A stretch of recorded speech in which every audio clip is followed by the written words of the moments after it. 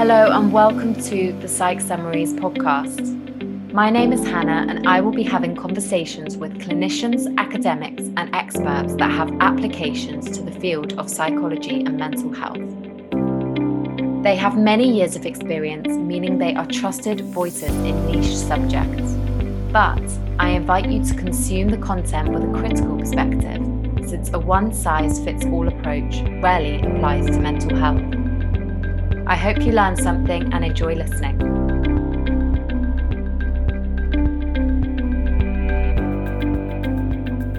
Today, I am joined by the wonderful Ted Dinan, who conducts fascinating research into the gut-brain axis. While it is a relatively new field of research, particularly in relation to studies being done on humans, it is of increasing importance and interest to public health. So, welcome, Ted. First things first, it would be really great to hear a little bit about yourself and the career path you've taken.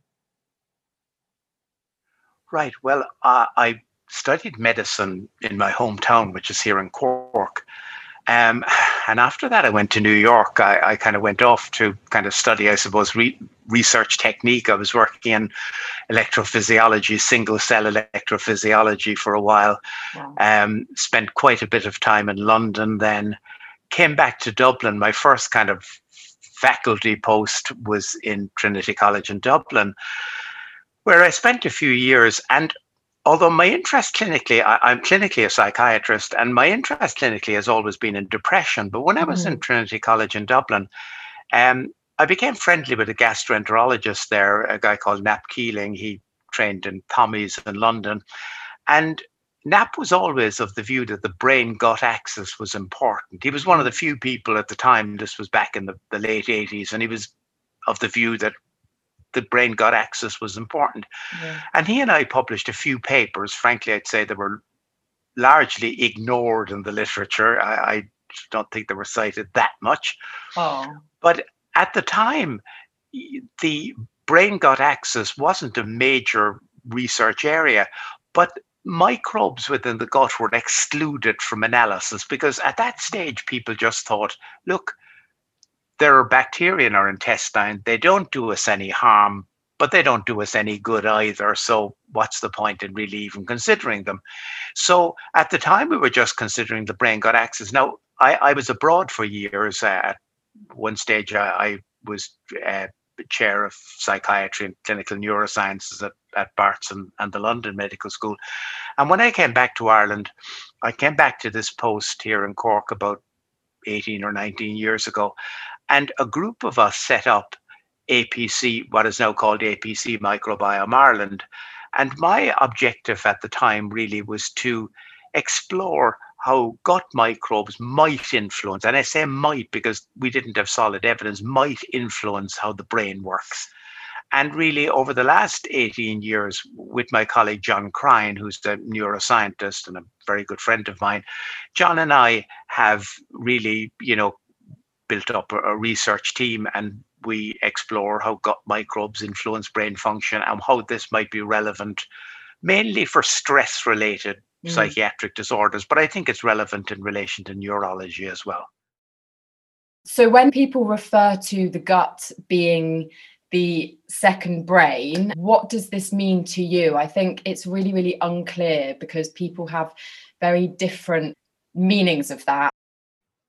When we talk about stress, in general, until relatively recently, people spoke about the role of cortisol in stress and adrenaline in stress because they're two of the very important hormones that come from the adrenal glands.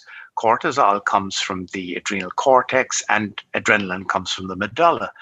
And the main focus of stress-related research for decades was the hypothalamic pituitary adrenal axis.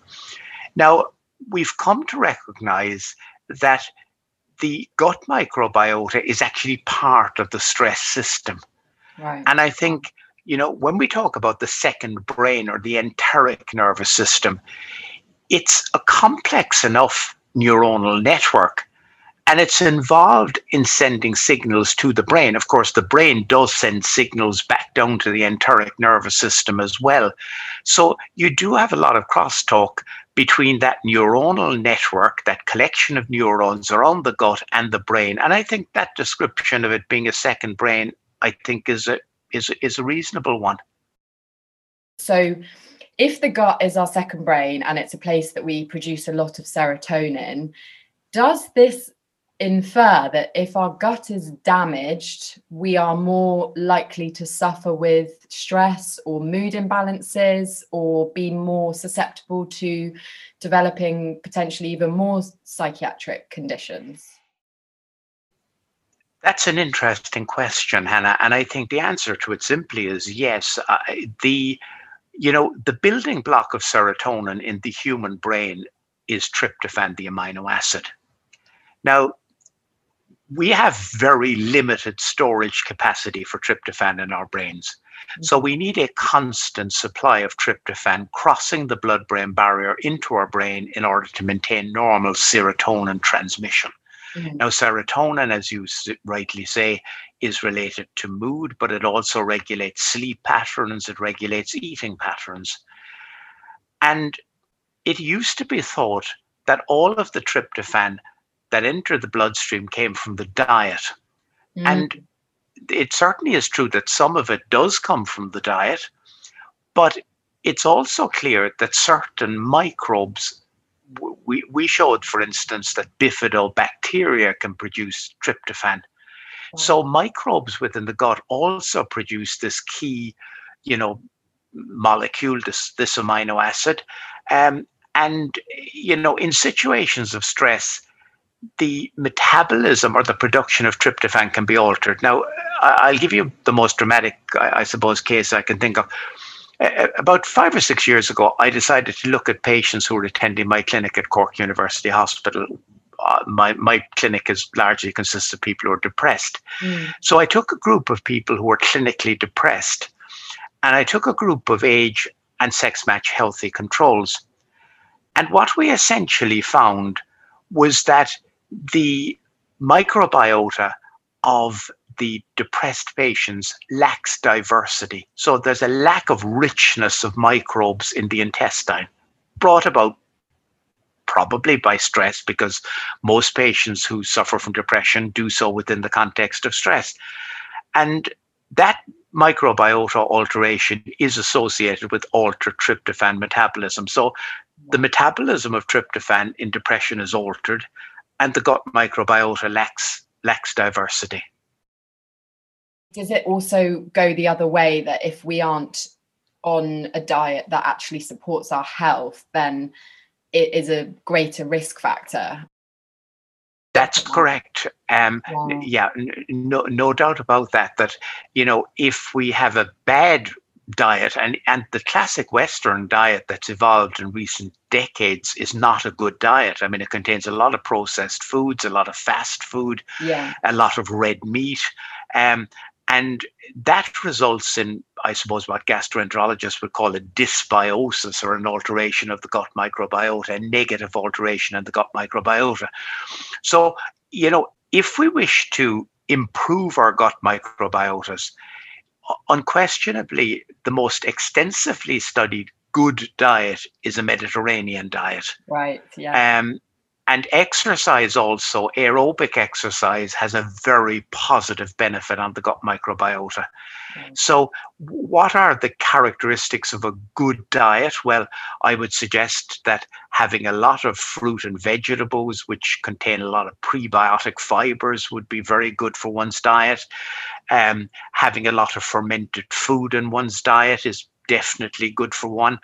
Fish is very good. If one eats fish, it certainly is extremely good because it contains polyunsaturated fatty acids. Yeah. I think avoiding too much red meat. I think that red meat is just not good for our general well-being. It's a source of protein, but it is not good for our general well-being. Yeah. And I think that type of Mediterranean or modified Mediterranean diet is optimal for our gut microbiota. And as you mentioned, exercise that's certainly an important component as well. I mean, if we exercise vigorously, aerobic exercise has a positive benefit also.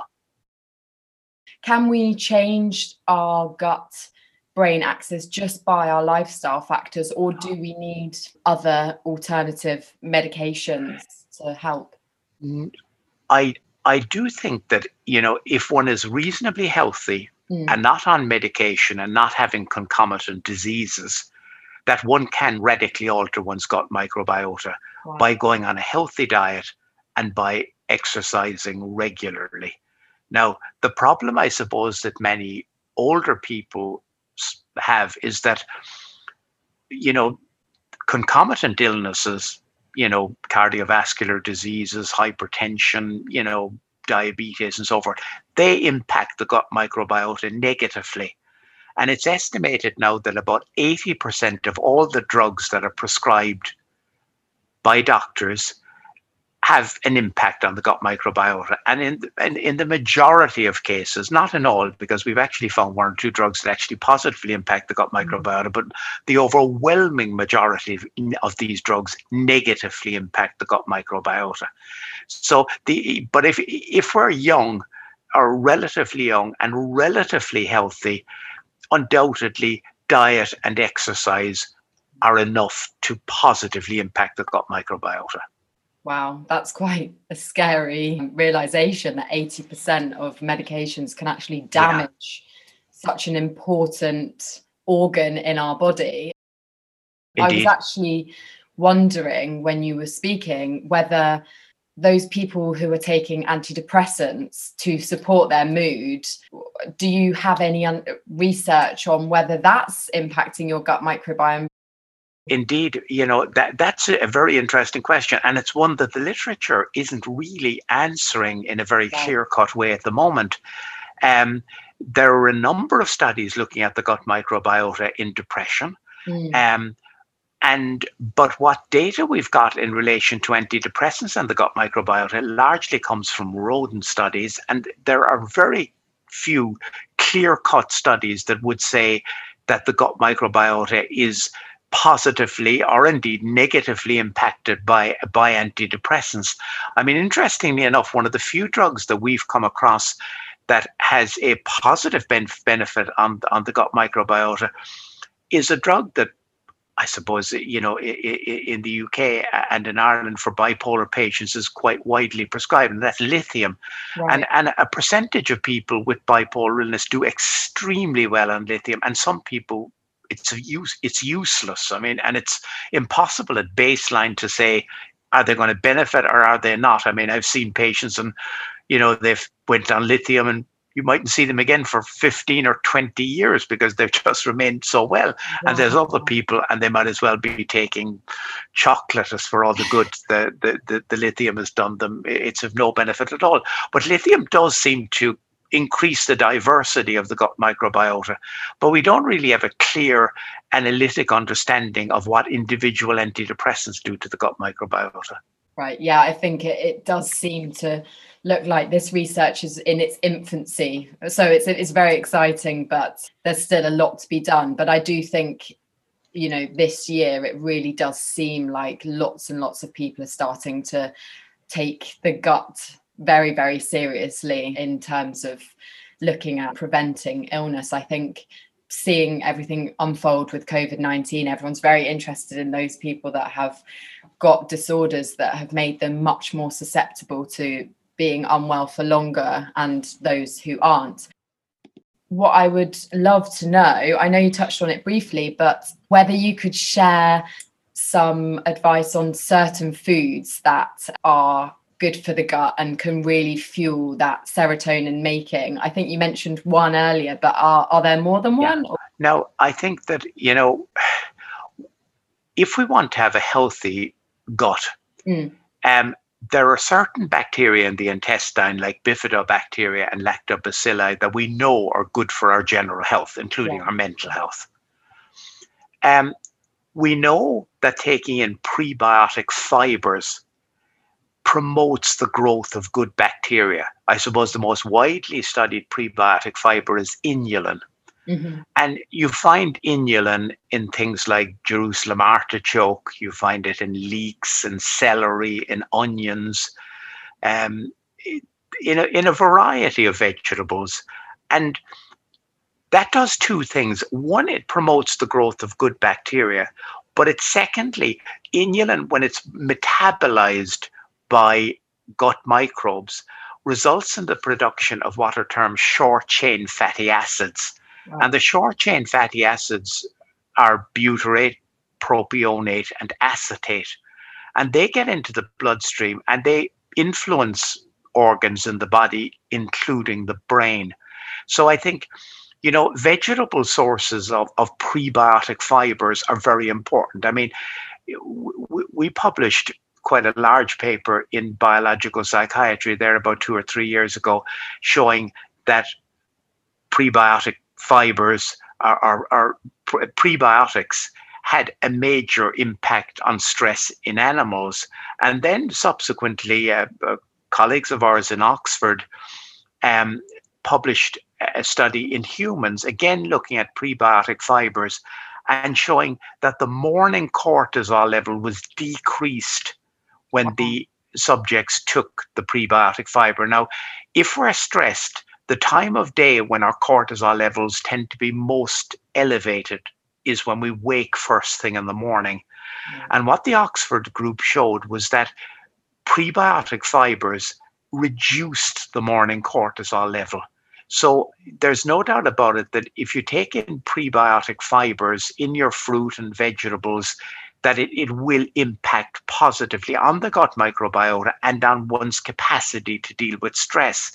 Now, I mentioned fermented foods earlier on, and clearly fermented foods are a source of good microbes. And I suppose, if you go into one's supermarket nowadays, there's a far greater variety of fermented foods than there ever were previously. I mean, I suppose, you went into your average, supermarket in London 10 years ago, and it was yogurt was probably the only fermented food. But of course, of kefir, kombucha, they're a whole variety and they come from all different cultural backgrounds, because most cultures have a form of fermented food. A colleague of mine here in Cork recently published a paper where he got fermented foods from various parts of Africa and looked at, what good bacteria were in them, but there were very different types of foods we probably wouldn't eat in the West, but everywhere, essentially, most cultures have fermented foods. And I think taking in fermented foods, it's a very good source of good bacteria. If you eat yogurt regularly, it's a very good source of lactobacilli, but likewise with kefir and kombucha and so forth. And I think one thing to pick up on there is that fermented foods don't have to be really expensive and health foods. You can make sauerkraut and kimchi yourself. It doesn't need to be going to your local supermarket or ordering on Ocado and spending £5 on a pot of this. You can do it yourself, and actually it's relatively easy to do that. I think that you put your finger on a really important point there. A good diet does not have to be an expensive diet. Yeah. I was giving a lecture in London last year or the year before, and a GP from an inner city borough in London, a rather poor area, one that I know very, very well because I've worked there previously. And she basically chastised me and said that her patients, didn't have the money to kind of, adopt the sort of diet that I was advocating.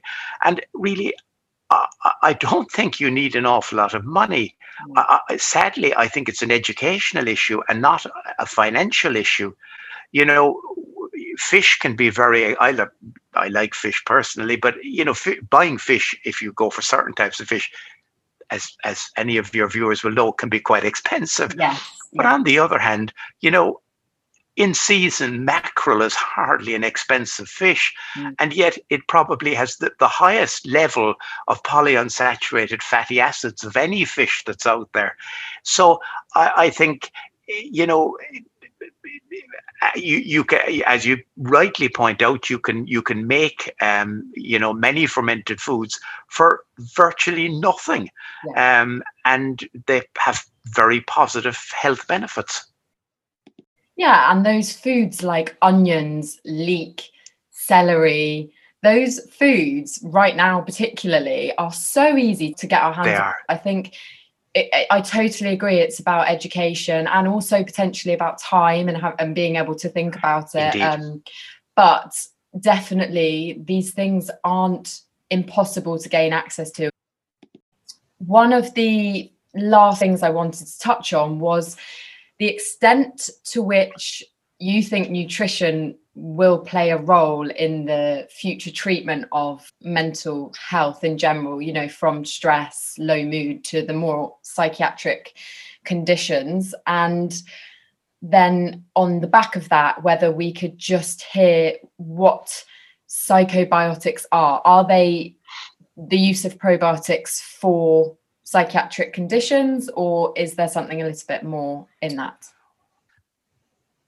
Undoubtedly, you know, stress-related disorders have a very high prevalence in our society today. And, you know, when you look at something like depression in the elderly is the levels are particularly high. I mean, as we age, the levels of depression go up.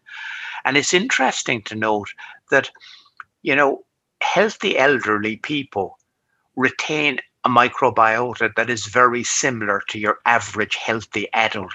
Wow. But elderly people have a tendency to lose diversity in the microbiota. And when they do that, two things occur. One is frailty tends to follow very rapidly. And secondly, it increases the likelihood of developing disorders like depression. So I think, you know, we all want to age healthily, and to age healthily requires maintaining diversity of the gut microbiota. And that is, in order to do that, one needs to maintain a diverse diet as one ages, and obviously exercises as well. Now, you mentioned psychobiotics, and it's a term that I introduced in the literature a few years ago, and it seems to have stuck. Psychobiotics are bacteria which, when we ingest them in adequate amounts, have a positive mental health benefit. Right. Now, most of the work that's been done on psychobiotics to date has been done on lactobacilli and bifidobacteria. There may be other bacteria out there that are positive, have a positive mental health benefit, but so far they really haven't been extensively studied. It's lactobacilli and bifidobacteria. Now, I'm certainly of the view that for milder forms of depression, that these good bacteria can have a very positive mental health benefit. No question about it. I'm not suggesting that for very severe forms of depression that they're the answer, but when you look at society at large, low mood is common. It's usually not terribly severe, the problem, but it is a definite problem that people have low mood. And I think that psychobiotics, the data is constantly accumulating to support the view that these psychobiotic bacteria can have a positive mental health benefit. Now, one of the early studies that was done in this area was a study that we published a few years ago. I think it was in the journal Translational Psychiatry, where we looked at a bacteria. Now, the strain of bacteria was it was a biflongum, was the specific strain. And we did a study in healthy subjects. And what we showed, and it was placebo controlled, so the subjects didn't know whether they were taking the probiotic or whether they were taking placebo. But what we showed was that the awaking cortisol, which is the level of cortisol that's associated with stress because it's elevated when we are stressed, the probiotic bacteria reduced the levels of waking cortisol. And when the subjects were taking the probiotic or psychobiotic as opposed to placebo, they reported themselves as feeling less stressed. So their cortisol levels were lower, and they reported themselves as feeling less stressed. And interestingly enough, we were actually able to show that the electrical activity in their brain was altered in response to ingesting this particular probiotic. Now, there are at least one or two other studies out there now using functional MRI imaging of the brain, showing that brain imaging alters. I think we were the first group to show that the electrophysiological activity of the brain altered when people ingested psychobiotic bacteria. This is so fascinating. It's really exciting. Despite this being in its infancy, it does look like the future of nutrition and protecting the microbiome is going to play a huge part in preserving mental health and improving it. Thank you so much for answering the questions with so much thought and depth. And I really, really hope that as the research develops, it will be really enlightening and helpful for people. And hopefully maybe in the future we can have another chat. Definitely. Thank you so much. Thank you. I hope you enjoyed learning about the gut-brain axis on Psych Summaries today. There will be more on this subject in upcoming episodes, so do stay tuned for more. In the meantime, you can head to the information to find links to explore TED and the APC's work further. If you enjoyed the episode and want to keep up with Psych Summaries, please do subscribe, give feedback, and follow the channel on Instagram @Psych Summaries. Thanks for listening. See you next time.